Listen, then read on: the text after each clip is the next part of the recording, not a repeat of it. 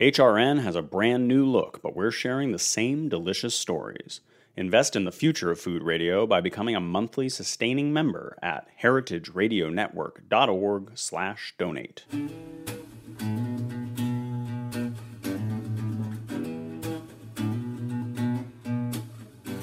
Welcome to Pizza Quest. I'm Peter Reinhardt, a man on a never-ending search for the perfect pizza. This show is the audio version of the Pizza Talk YouTube series, where I engage in interesting conversations with some of the country's greatest pizza makers and other artisans. Thanks for joining me on this quest. We are here with Chris Bianco and Rob DiNapoli. They've both been on individually in the past, but we really wanted to get them back together. So I appreciate so much that you're joining us together because we want to talk a little bit about your relationship and how you kind of brought a unique product to market, how you work together, how you see the world. I want to thank Rob right up front for all the work you're doing with the These Hands movement. We, a lot of times through a lot of the pizza talks that we've had, we've kind of done the shout out on These Hands because it's become almost like a mantra that people are declaring. But I don't think everybody understands too much about it. So I'd love to give you a chance again to kind of explain what was behind that. And then we could move into a little bit of how you and Chris, are both pivoting in this current crisis and also how you're working together to build a new future. So Rob, would you do me a favor, just explain for a couple minutes what the These Hands movement is and what you hope to do with it? Yeah, sure. Since meeting Chris, I've spent a lot of time with an awful lot of pizza makers, passionate pizza makers. And, for a lot of different reasons, I just felt it was a good idea to shine the spotlight on those pizza makers. They're the ones that are keeping my family in business. Their creativity, they're, moving with the consumer preferences. And it just, I don't know, for just a lot of reasons, it seemed, and Chris was one of those inspirations who always said, let's shine the spotlight on those people that make it happen, whether it's a grower or it's a trucker that delivers the tomatoes or it's the individual that comes each summer and sorts the tomatoes. It just seemed like a long, wonderful stream of people that make it happen, including the final step is the pizza maker that takes our product and creates something that the consumer wants. And it seemed appropriate that we should be talking about the hands that brought you those tomatoes. And I think it's uniquely American in a lot of ways, just the ability to do like Chris coming to me and saying, let's do something unique. I love your tomatoes, your family's tomatoes, but let's try organic. Let's try to pick a grower that really sees the world like we do. And so he pushed me to look a little closer and there you find that string of people and machinery and things that bring the tomatoes to market. But none of it would be possible without a pizza maker willing to try it, open the can, try it, and create something with all of our work that we put into it.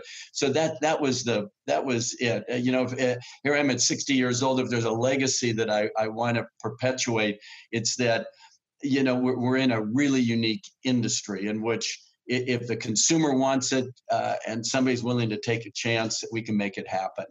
And that's what These Hands are about. How did you come up with the name and image, These Hands? I mean, it really grabbed the zeitgeist, so to speak. It captured the spirit of the times in a phrase. Where did the phrase come from? That was John Arena, right. The Yoda of, besides Chris, the Yoda pizza making it, and he came up with, it was so much fun. He came to San Jose and gave a pizza class for a friend of mine, Enoteca Lastoria in San Jose, and at the end of the class, and everybody was just having a great time. They were mostly home pizza makers. And he said, look, I've taught you what I can teach you in a couple of days, but remember this. He goes, to make a really a true artisan pizza, you need three essential things. And one was the right equipment. Number two was the right ingredients. And number 3 was these hands. Nothing happens without these hands. And it inspired me. And I realized I'm not a pizza maker, not even close, but it inspired me to think it all comes together with these hands. And of course, with me, it being a tomato canner, I was thinking of the hands prior to it getting to that home pizza maker or that pizza chef. I was thinking about all the hands that are involved, all the people I know that bring the tomato to market. And so I wanted to turn that spotlight to and take a look at them and hopefully inspire them to do a great job. It's funny when that light flash goes off and you hear something, you go, that's it. You just captured it in a moment, and then you can do something with it. It's kind of cool that it developed into something that is now kind of sweeping the country as an anthem. Well, we hope so. I hope it inspires other pizza makers to do what they think their customers need. And I think there's a lot of manufacturers like Chris and I that will bring products to market. You know, it will inspire us to go back to our factory and figure out what works for a Roman style pizza and a Neapolitan style pizza and a St. Louis bar pizza. It's all good if the consumer wants it. And somebody like Chris, who spoke loudly enough to me, at 45, almost 50 years old, I thought I had seen everything. I canned everything that could be canned.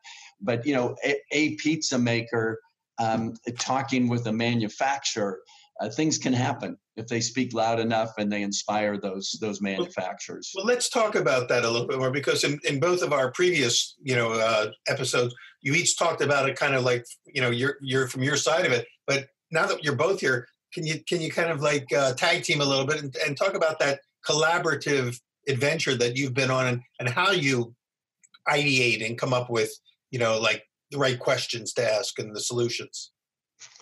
Well, gee, it started. Maybe I should start it because I was the one that took a chance after hearing that Chris won a James Beard Award, and here I was with my humble can of tomatoes, knocking on the back door, taking a chance. Despite my mother saying, "Are you sure you want to go down there? He swears a lot." I saw his YouTube video. And I was very intimidated. I mean, let's face it. I had, like I used to say, I'd probably sold 10 million cases of tomatoes over my career up until the point I met Chris. But I really had never met a chef except for the pizza maker or chef that I'd frequent around town.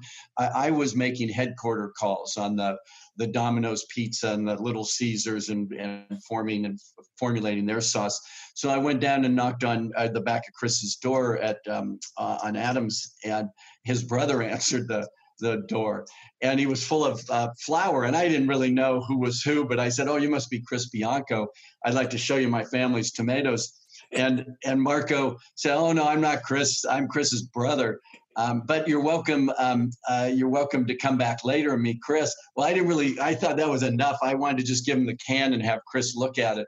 But Marco said, "Well, he'll take the can, but if you really want him to take a good look at it, you'll come back and meet him, because Chris is the type of person that wants to know who's behind the product." So again, I built up my nerve and came back that dinner service, got a spot at the bar, and at that point, Chris was making every pizza at Pizzeria Bianco, and it just opened Pane Bianco, so I was sensitive that he needed to get up early and go make focaccia bread for his 2 sandwiches that he used to make makes at Pane Bianco. Anyway, I was there, caught Chris's eye, and sure enough, he stuck around after service. He said, "Come on back, stick around 10 o'clock, I get off, and we'll talk." I think it was well past midnight, maybe approaching 1 o'clock. And we just really got into it with ingredients. And I was so inspired after that. So that's what started it. I don't know what was going through Chris's head besides taking care of making 100 pizzas by himself in front of that oven. But that's what I remember started. when we last talked, Chris, we mentioned that your brother Marco is kind of like the secret weapon at Pizzeria Bianco, and it's the unknown brother, so to speak, except for the people that know you guys. He's behind everything. There's something twice as good, and definitely in my case, my brother and my whole team. I always had the easiest job. Well, back then it was probably with me and another guy, we were averaging about 250 pizzas a night. And the way we could do that is because I had such a great team that really, put me in a position that I have a very narrow skill set. I still do. And I think when you understand your limitations and, maybe if you have anything you're decent at, the people around you have the humility and the wherewithal to put you in a position to succeed. I mean, just like a basketball team, that great rebounder, guy can't shoot. Well, you put a shooter and you put a rebounder. I mean, that was our team, Yeah. And all role players. Yeah, and I think our business, no matter what. I mean, going back to the name of it, I mean, Pizzeria Bianco was kind of was the last resort because I had all these cool names, for the pizzeria back in the mid '80s when I was thinking about it, and finally, I was going to call it Manzana was my idea, and I drew this eggplant, and it was I loved eggplant parm and whatever the idea was, and I found it, I showed somebody the image and they stared at it, and I waited 30 seconds, and I had explained to them what it was, and whatever, and I always thought like. It's like asking somebody if do you love me? Yeah, right. And I think you don't want that. You don't want a quiet pause. You want a quick answer. Yeah, it's like I always say in business, like who it is, what do you do, and when do you do it? People are already, especially that's pre-internet and swiping. Now they're really gone. But back then they only had so much time to tell you you were, and it was a pizzeria. At that time, it was. I mean. I was the idiot, doing it, and there was nothing really to figure out. It was pretty. There was no, let me go to my, I've tested this name or I've tested this, it was just something that all came together. But what it's about, like even today, Pizzeria Bianco is an ideal.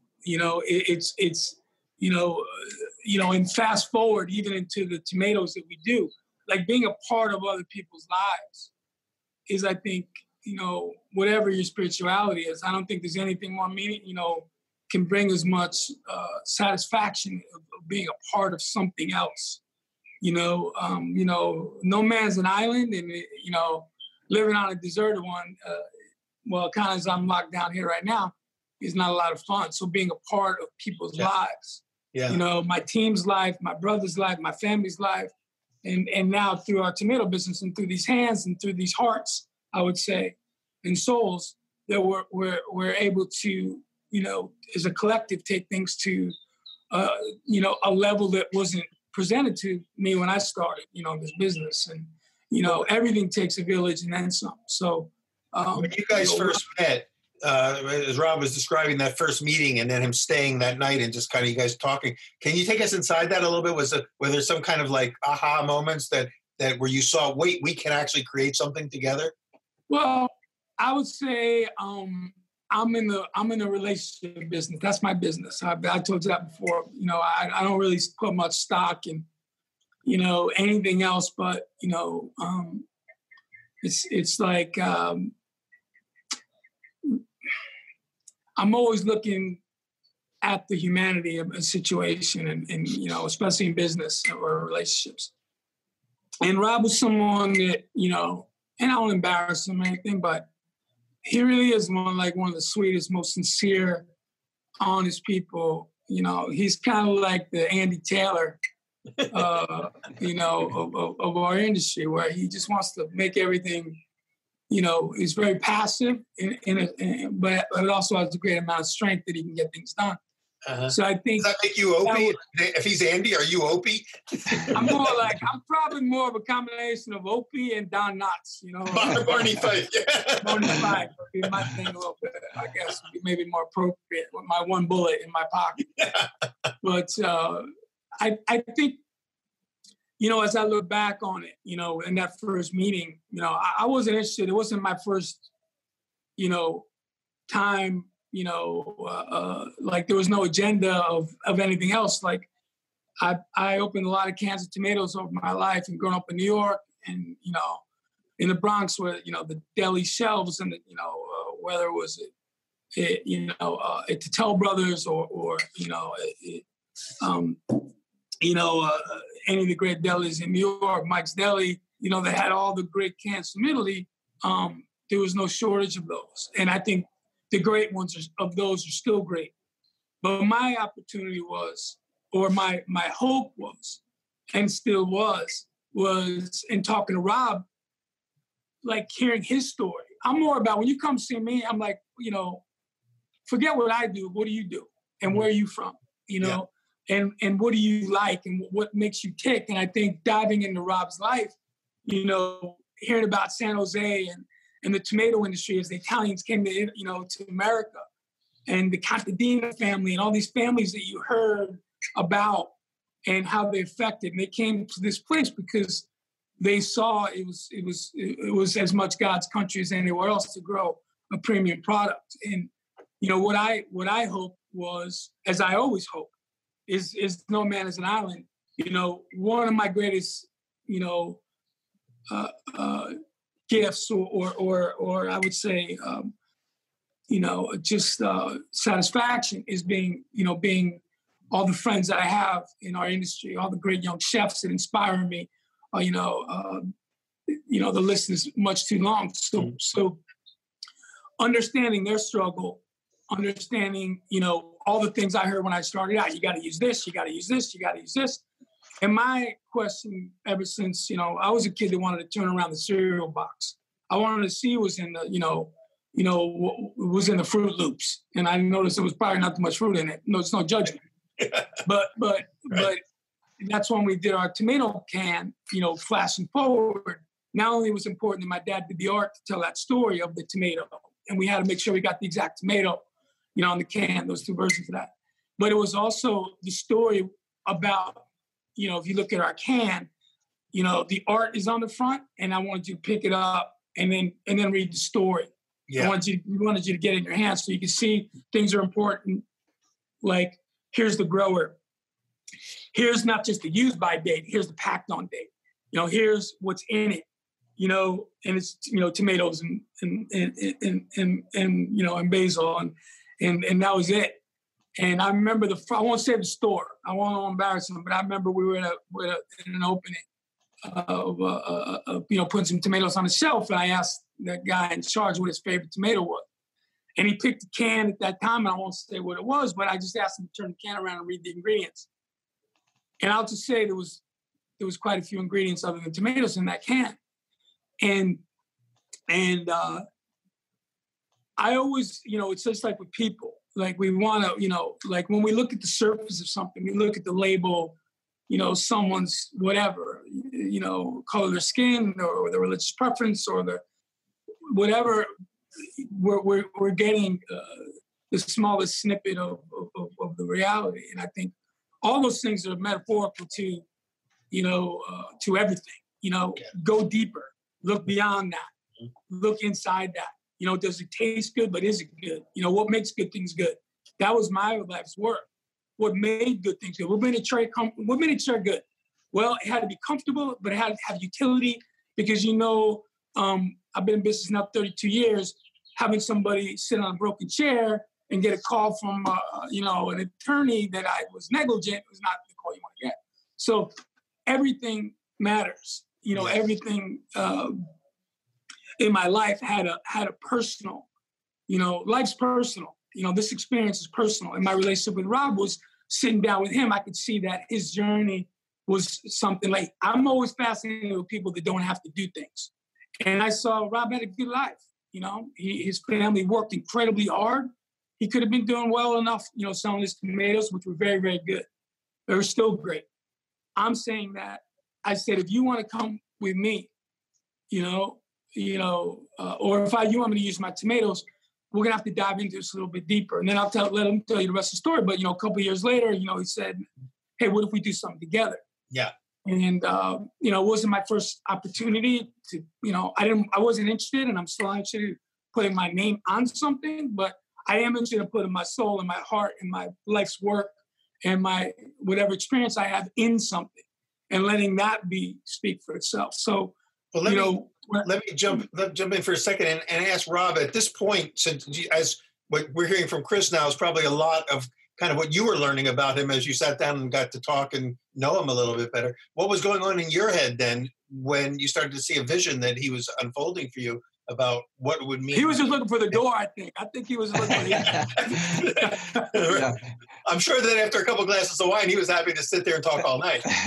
Night. It was. I would have never left if Chris didn't have to get up and make the dough for the next day. But really, what my friend who's still in the business, and we used to ski together, and I used to just bend his ear the whole way up, on our weekend trips up skiing. I said, I got to figure this out. But, I had been trained for efficiency. I had been trained for volume. We had several people experiment in the organic field.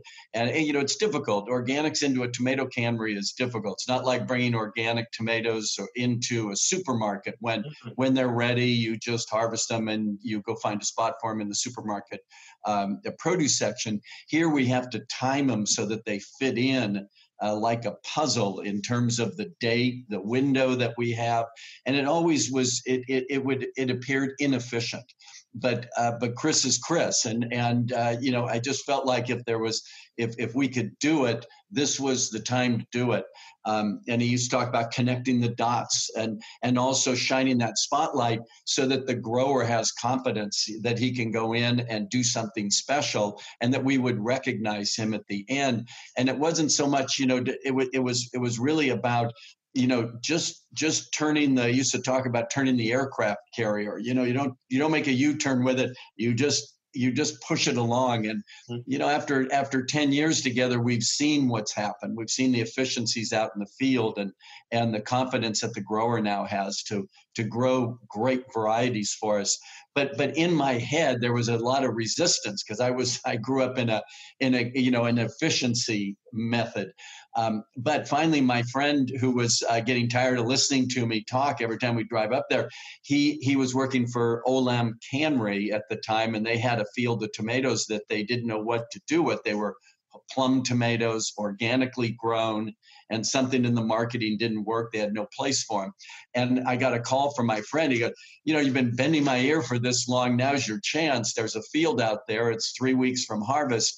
Maybe this is the time you ought to go out and harvest those tomatoes. So I was all excited. It had been 2 years since Chris and I had met. I called him up. And sure enough, Chris said, it's time I get a chance to step away from the oven. I'm probably paraphrasing it just a bit, but I think at that time, Chris, your asthma was acting up. And he said, I want to teach somebody to make the pizza so I can come out to California and work with you on getting these tomatoes produced. So really the stars lined up. The field was right. We got that first pack put up. It was beautiful. Chris was like, you talk about cartoon characters. He was the Tasmanian devil in the cannery running around and, wanting this, wanting that. And the cannery was ready for him. They had gone on YouTube too and seen his enthusiasm about ingredients. Like a candy store at this point. You got tomatoes at your beck and call. It was so inspiring, from the person loading the cans to the basil dropper. Wanted 3 basil leaves and just enough salt, Pacific sea salt. So it was a lot of fun. And at the end, we produced about 300 extra cases. The intention was to just put up what Chris would need and then take a deep breath and see what happened. When we produced about 300 extra cases, I said, well, Chris, what should we do with them? And he pulled out a piece of paper and he wrote down his friends' names and phone numbers. And they were all like the top, it was the Nancy Silverton and Judy Rogers at Zuni and really all his friends around the country. So created. Yeah, well, basically everybody said, "Well, if Chris." I want to pause for a second because we're going to come back for another episode in a second, or a second segment. But before we run out of time on this segment, because I could hear the story, I think it's phenomenal for us to be able to hear sort of behind the scenes the process of an idea to manifestation, and how it doesn't happen overnight. That spark might happen, but it takes a couple of years till you get the first tomato in the can. And this is in itself, I think, an important lesson for our viewers. But I do want to thank you personally, Rob, for all the support, not only for creating the These Hands movement, your support of Pizza Quest and of Pizza Talk.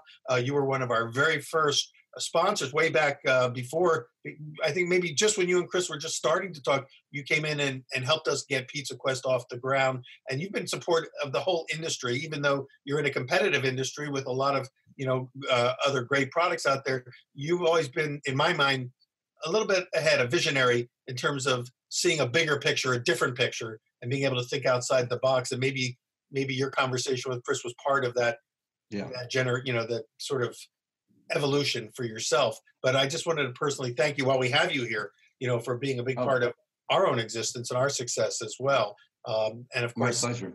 And I feel the same way about Chris. Of course, the success of my first pizza book is mainly because of the story where Chris takes center stage in that story about sort of the emerging artisan pizza movement, and how you were on the verge of becoming, in a sense, the poster boy of the artisan pizza movement. So that book only so I can get darts thrown at me, maybe that poster, but I don't know. I know, right? Well, who knows? Maybe some people, but I think part of what makes you such a beloved person within the community, the pizza community, so to speak, and the artisan community, is because, again, it's not just about your business. It's about something else, this genuineness, the relationship, the fact that you're in the relationship business and not just the pizza business. I think relationships is what makes people connect with you at that soul level.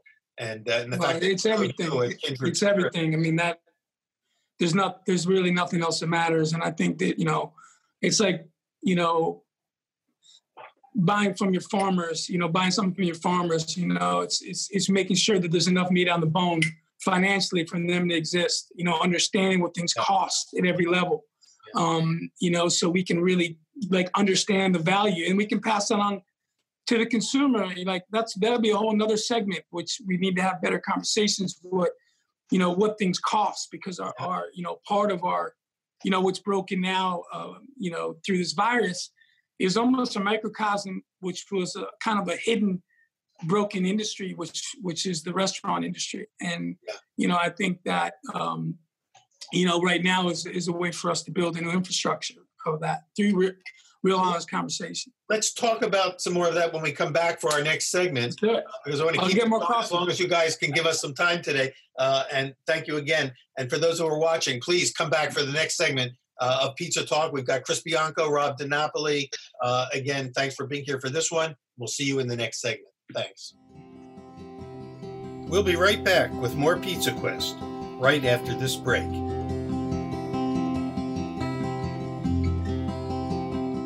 HRN is excited to unveil the new look of Food Radio. We have a new brand identity and a new website. Our site makes it easier than ever to discover new podcasts and to dig through our archive of over 15,000 episodes. It's been 11 years since HRN started broadcasting Food Radio, and we've made it this far thanks to the support of our global listening community. It's because of member donations that this show is on the air, along with 40 other weekly shows. Your contributions gave HRN the security we needed to stay on the airwaves during the pandemic, and are allowing us to reopen our studio in Roberta's. Becoming a monthly sustaining member of HRN shows us how much Food Radio means to you. Become a monthly sustaining member at heritageradionetwork.org/donate. Welcome back to Pizza Talk. I'm Peter Reinhardt, and I'm here with two of our favorite people, Rob DiNapoli of DiNapoli Tomatoes and the These Hands movement, which we talked about in our last segment. So if you aren't up to speed on that, please listen to that segment because it's a phrase and a term you'll hear a lot of. And with Chris Bianco, the Pizzeria Bianco, as we referred earlier, the poster boy with all the darts in it for the artisan pizza. But we've been really having Maybe that's just in my house, Peter. Maybe it's just in my house. The darts are only in my house. Everybody's on the dartboard of their own house, that's for sure. Yeah. I thought in our last segment we had a really important and thoughtful conversation, I think, about the coming together of two kindred spirits that share values, that not only had a great idea and were in the right place at the right time, but pieces fell into place. I mean, there's some serendipity here because it took 2 years from that first conversation till the actual tomatoes became available and an opportunity became available. And that's serendipity. I mean, that field wasn't planned, right, Rob? I mean, you were talking about a tomato field that became available to you unexpectedly, and suddenly all the pieces fell into place.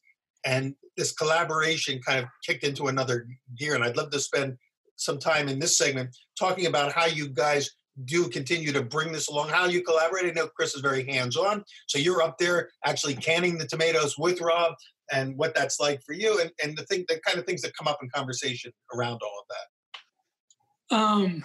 Well, I think one of the biggest things for me was, I talked earlier about, the relationship aspect of it. And Rob is just the guy that, I got to know his family, which, his dad, I'm sure he's looking down on Rob incredibly proud.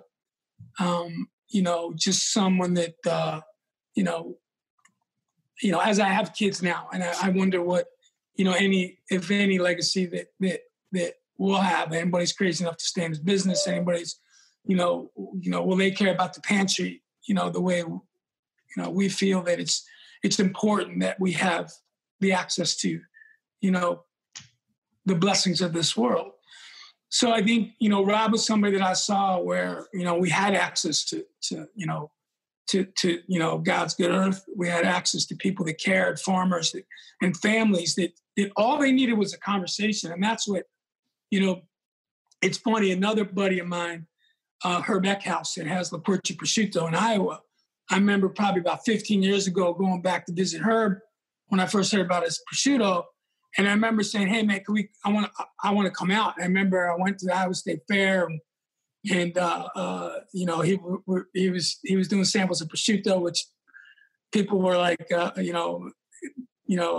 know we had pigs there, but they weren't sure about the prosciutto in Iowa. But it was amazing stuff. And I remember going to a pig farmer there that was raising Berkshire pigs and on really good earth, and his systems that were built for better animals, built for better conditions, and ultimately that's what made good food good. And I remember him saying, like, at that time, nobody really on the both ends of the spectrum really came out. Like, he'd get orders for pigs and chefs would get orders for prosciutto, but rarely the two would meet in the middle at the source, understanding what we could do to make that, we know what makes good things good, but what do we do when, like, I'm never above reproach. Our tomatoes should never be above reproach, So every year that we look at, whether it's, switching back to tomatoes, like talking to, smart people, learning about, crop rotation, learning about, the how important the passivity of the soil is, that if we grew hard red spring last year, that, that not only gave the earth what it needed to feed those tomatoes, but it created a system where the roots could get down to where Mother Nature intended. And so I know as a young chef, or even as just a kid, growing up, being born in the Bronx and grabbing tomatoes off the shelves from this far away place in Italy, which I still love, and they're still great. I wanted to maybe be a part of something. And I think all of us, again, want to be a part of, like in most spirituality, most heavens are a collective of good souls, So I think, shelves are a collective of good, it should be, or could be a collection of good intention. If you're able to make it to a shelf, hopefully you're ready for a reckoning. You're ready to be sifted through. You're ready for people to turn your can around and look at you. And I always felt that, it's funny because if you grab me, I'm happy to talk. But, back in the day, I just stood behind the counter and worked. And, I'd never leave. I wouldn't even go out to the dining room, until after the shift, because I was so, and I'm still haunted by, having the perception that I would let you down, or you weren't important enough, or whatever it was. I wanted to, like, the more little bit of success I had, the more that I felt, that the deep intention, and that I owed you, and I owe you something for hoping that there was something good in the world. And, I knew that anything good that I had was a collection of others' good, of others' intention, of others' knowledge they share with me, or ingredients. So being able now, fast forward, to be part of, the new thoughts,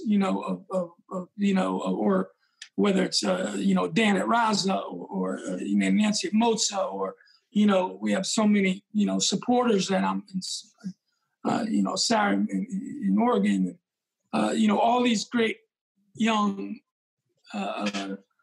people dedicated, to doing something better than they found it. And I think, what keeps me inspired and keep me young, I would say not being the party, but being invited to that party. And I think that's the way I see, like, these hands with 10 fingers, not one finger. In those fingers represent, like countries or villages. They represent a lot of things that make it move. Even these hands, it takes a lot to make it all move and grab things and hold on tight to them. So at the end of the day, as I look and have a lot of time during this time that we're in right now to think about what matters, think about what we'll hold on to when we get through this. And we'll get through it with or without us. Personally, the world's going to get through this, and understanding that if we are blessed to get through this, what world do we want to come back to? What do we want to put in our pantries? What do we want to put on our pizza? What do we want to invite into our homes, our news feeds, or whatever? What we'll become more diligent. We'll learn to ask better questions. And anytime I was blessed to have an interview, I was at two speeds. I wish he'd say something, or I wish he'd shut the hell up. And on the opportunity that I was, like I am now speaking, I do felt that, and I do feel that the people that tell stories, the journalists of the world, or people that are broadcasting something, like, we have a responsibility to be truthful and to be honest and be vulnerable. And we are willing to answer the very difficult questions, on any questions, and let, whatever chips fall where they may. So, the jury's always out, every season, every time we can tomatoes, it's like, it is like wine in that way, where even though, it's all kind of Beaujolais Nouveau, it's all we're having that season, and it's new wine. It's a collection of that time in our world. And I look at things like that, of the source and where it comes from in California. And just like I would look at something that came from Italy or Chile or Spain or whatever, we're now part of that community and those people. Yeah. So anyway, good luck editing that, Peter. But I think that what you point to is that, again, finding the right partner in this enterprise is somebody who has the same sort of intuitive kindredness that you have of everything you just expressed. And here you've got a guy who's doing the tomato side of it. What have you learned? What have you guys learned together? Maybe, Rob, you can take the first stab at this. Since you've had now a number of harvests and you've put a number of tomatoes in the cans, now you started with one field. How many fields do you have now? And what have you learned based on what Chris was talking about in terms of understanding the root structure and what the soil needs? And what are some of the lessons that you've taken away over these few years, and where is it going? Wow. Chris and I, we don't do a lot of planning. It's more out of necessity. I think, if I see our line now, it started as one product, whole peeled tomatoes in the classic gold can that remains today. But we now have seven different products. And there's a story behind each one of those, mostly based on necessity. But this, let's just say it's the perfect partnership, because when Chris and I met, I don't think Chris knew much about processing tomatoes, and I knew absolutely nothing about pizza making. And as we sit here now, almost 10 years later, Chris knows a lot about tomatoes and processing, and I still know very, very little about pizza making. But I know enough that when Chris says this is the right thing, then I go wholeheartedly to produce that product. And I again, each of the items that we've created over the years, has been a combination of a demand and necessity at the plant. You know, we had a situation in which there were a lot of ripe tomatoes and coming in. We always wanted to have those tomatoes to be sweet and ripe, but Chris and I are staying over the sorting line and they're broken.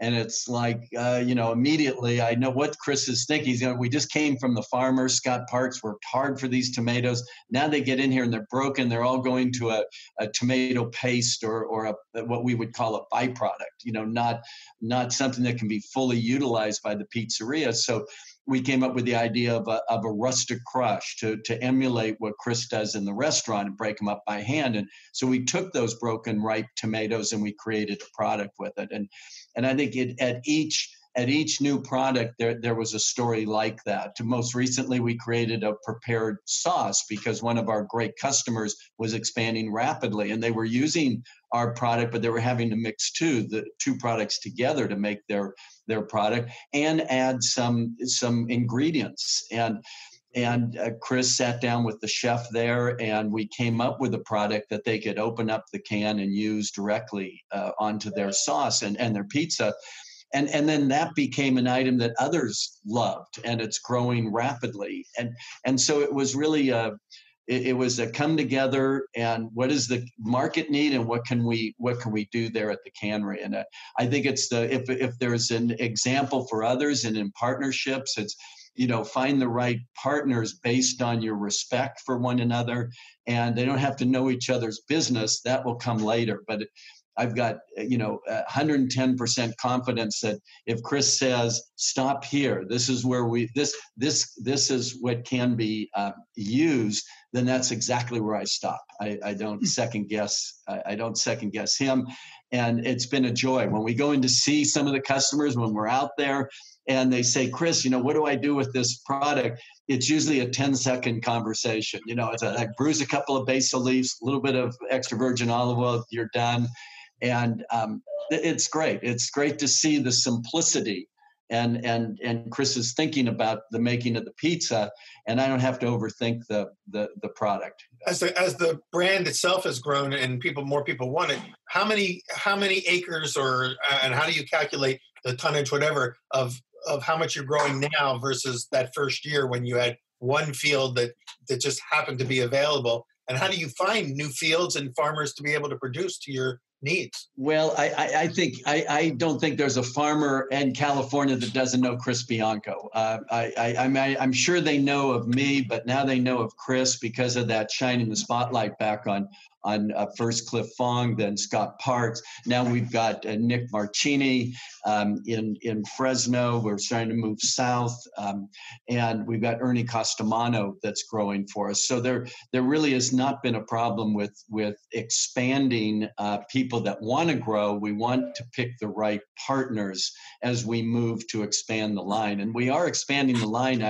I think there is, Chris lives in the restaurant world and I'm living the canning world, but the retail, everything that we lost in the restaurant, from my perspective as a marketer, what we lost at the restaurants, we gained at retail. Unfortunately, because it's a seasonal product, it takes us a year or two to catch up. But I think that I think there's more and more home chefs. There's people that want to emulate what Chris and other great pizza makers do at the restaurants. They're not giving up on pizza, and a lot of them are going home and making pizza. So we're preparing a big push to provide the consumer with retail products that's as good as the restaurants have been receiving, which has to date has not been the case. The quality of the retail product on the supermarket shelves never compared to what we presented to the restaurants and the food service. So now that you have the volume to be able to service the retail, Chris had mentioned earlier about the shout outs and giving credit to the growers themselves. Do you tell the story on the cans a little bit about who's growing for you and what they? We do. Oh yeah, that's been part of it, is connect the dots. That's what Chris said right out of the box, and we put it on our mission statement. So whenever we can and we have the ability to, we want to shout out to the grower, the processor, all the people, the hands in between the field and the home chef. And let me ask Chris this: when you go up for the processing period, and do you pretty much go every year during when it's canning time? Yeah, I drive everybody crazy for sure. I'm sure. But what are you looking for then when you're looking at the line and how do you say, okay, this one didn't make the cut? What is it that's clicking in your mind that's telling you that? Well, I think there's a lot of factors that go into that. There is one similarity in the restaurant business in the canning side, or in the harvest side, which is you do your due diligence and you make your commitment, and then you have to go for it. So for us, the first thing we do, whether it's the viscosity of the pack or the sweetness profile that we want, or the salinity, first you have to recognize your goal, like in anything else. Like you're making a pizza, well, what kind do I want to make? What am I looking to achieve? Crisp, thickness, Neapolitan. So for us, we have a certain profile and criteria that we look for. And then we're looking through, like I said, obviously, color and structure.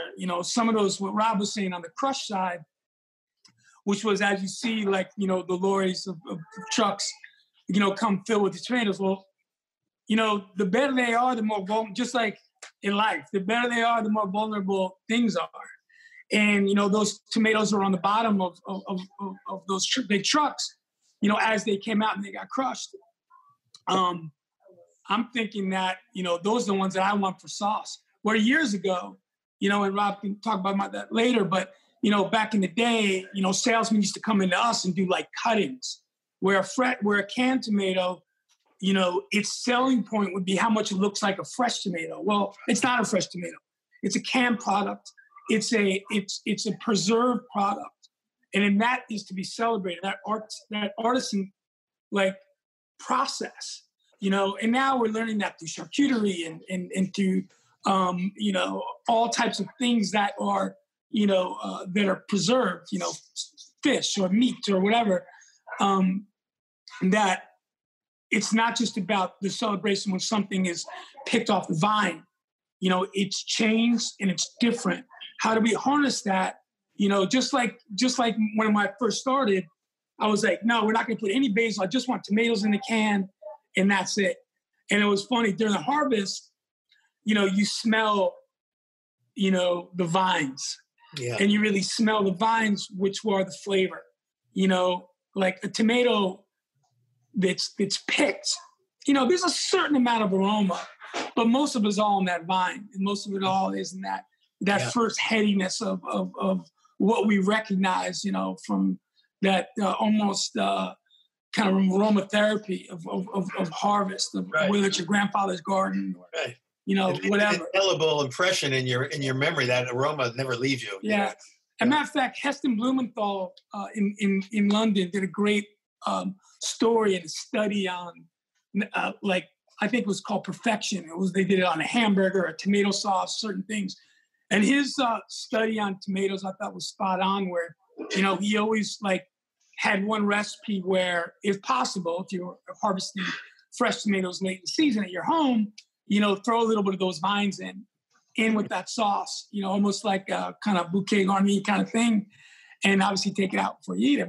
But that's flavor and achieving that. And you realize, kind of like when Italians came to New York, maybe the espresso didn't have the acidity or the bitterness they were used to in their roast back in Naples or back in Italy.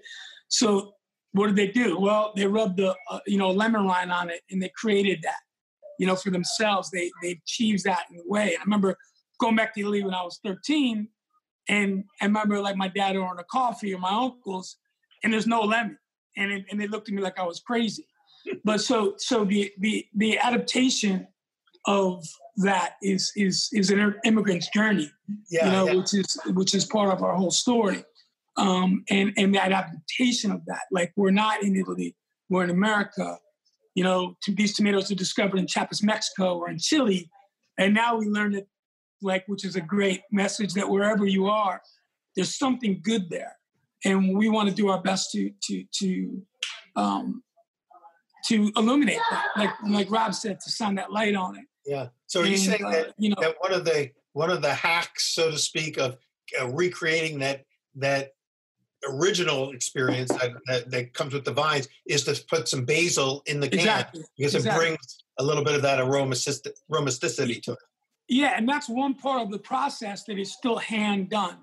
They're steam peeled through very high-tech machinery that reserves most of the lycopene, which is not only cancer fighting, but allows for most of the color of the tomato, which is right against that skin. Mm-hmm. So now we have like where technology, instead of using chemicals like live peeled, they're steam peeled, but there's also the way they're peeled that, which maybe even 10 years ago, 15 years ago, was not reserved. Now we're able to save. Hey, hold on a second. Hey, you guys, 5 minutes, Leo. Like this, man. But makes it all more real. Yeah, it's real. It's definitely real. This is real life. But I think those type of things where, like, talking to our I don't want to say customers, more our family, like John and Vinny in LA, they're definitely two of the greatest people that I know, because not only do they care about products, but they want to dive into it and they want to learn how they can adapt. Whether they're they have well, not right now. I don't know what's going on with cross-country flights, but they did the first cross-country, meals, I think in 15 years or 20 years on, and they wanted our tomatoes on those flights and to do a pasta with it. Working with them on, okay, well, which tomato? So maybe it's Passata. Which place are you referring to, Chris? John and Vinny's in Los Angeles. Is that the name of the restaurant? Yeah, John and Vinny's. Yep. Okay. No, I've been there. They're on my list. They have Animal. They have a lot of other restaurants, but John and Vinny's. Okay. They're on Fairfax, but again, great food, but better again. Like most times, they're even better human beings that want to dive into what makes good things good. They, we've grown with them. They've came up for harvest. And I think when you share something, even like the process and the challenge with people, all of a sudden, our tomatoes aren't the cheapest. They're incredible value when you understand their journey and what makes it in the can and the struggle. But we also understand that part of what we try to do is, okay, if we can take the broken, perfect ones, and make this rustic crutch or even a passata, maybe the economic side can be translated to the customer, whereas there's not a compromise. The whole peeled might be the Cadillac, but the Volkswagen Bug that is the crush is still of worth and great value. It's just maybe on the economic side we're able to give them where we gain an opportunity for a cost, we pass it on to the consumer. I think we lost you there for a sec, Chris. Oh, yeah. Gotcha. Okay, I'm back. Real life again. Yeah, real life. I'm on my phone here. When I met Chris, I was the one that had the kids, and he was a single man. It's fun now. Now mine's is all grown up, and he's got 3 running around. Yeah, and it's funny that as you were saying that, I was thinking a similar thing that this is a journey. You keep mentioning that this is a journey of the tomatoes, but a journey of you guys, and it's been an interesting journey because now you're kind of both 10 years deeper into it. So your lives have moved on. Your kids are all grown up. Your kids are coming up now and emerging, and we're getting to see the next generation, right behind you and hear them. And that's great.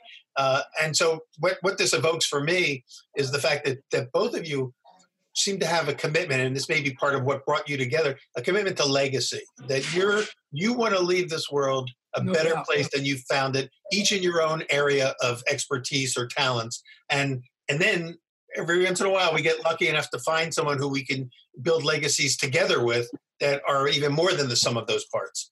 And it seems like in this instance, with the brands of tomatoes and the extending lines of different ways that people now can get them, that you have created a legacy product that could be also influencing, the rest of the I'd like to mention about that because I've got a few years on Chris and unfortunately, in this epidemic and the challenge that they've had, Chris is really on the front line. I'm a bit insulated.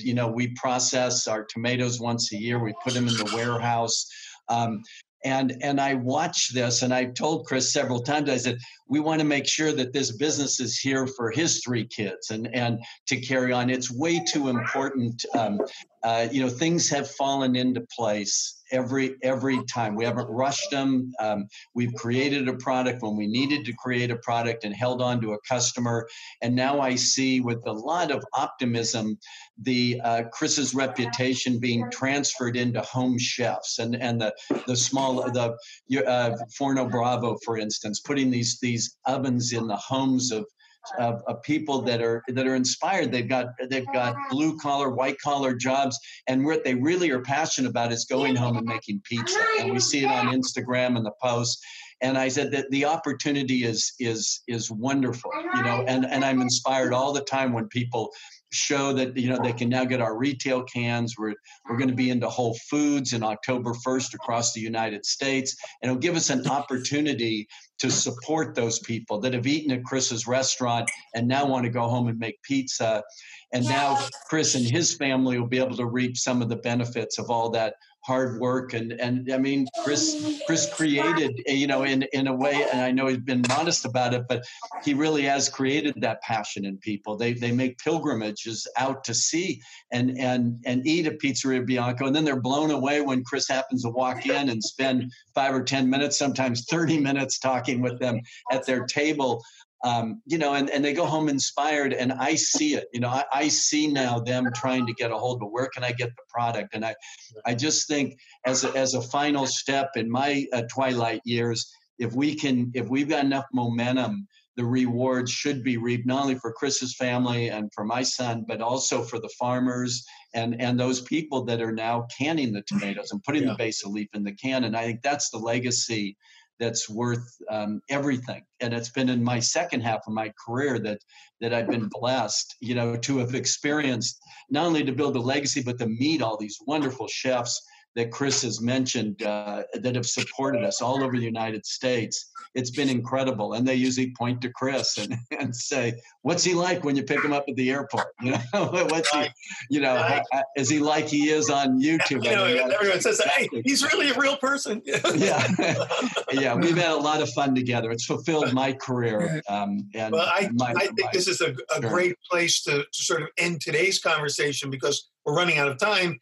But you guys both know you're always welcome back. We'd love to have you guys back as often as you're able to join us because this conversation could go on for hours and hours. And I think the people who tune into Pizza Talk, want to hear even more than what we covered today, which was substantial. But so I want to thank you both for that. Chris, did you have something you want to say?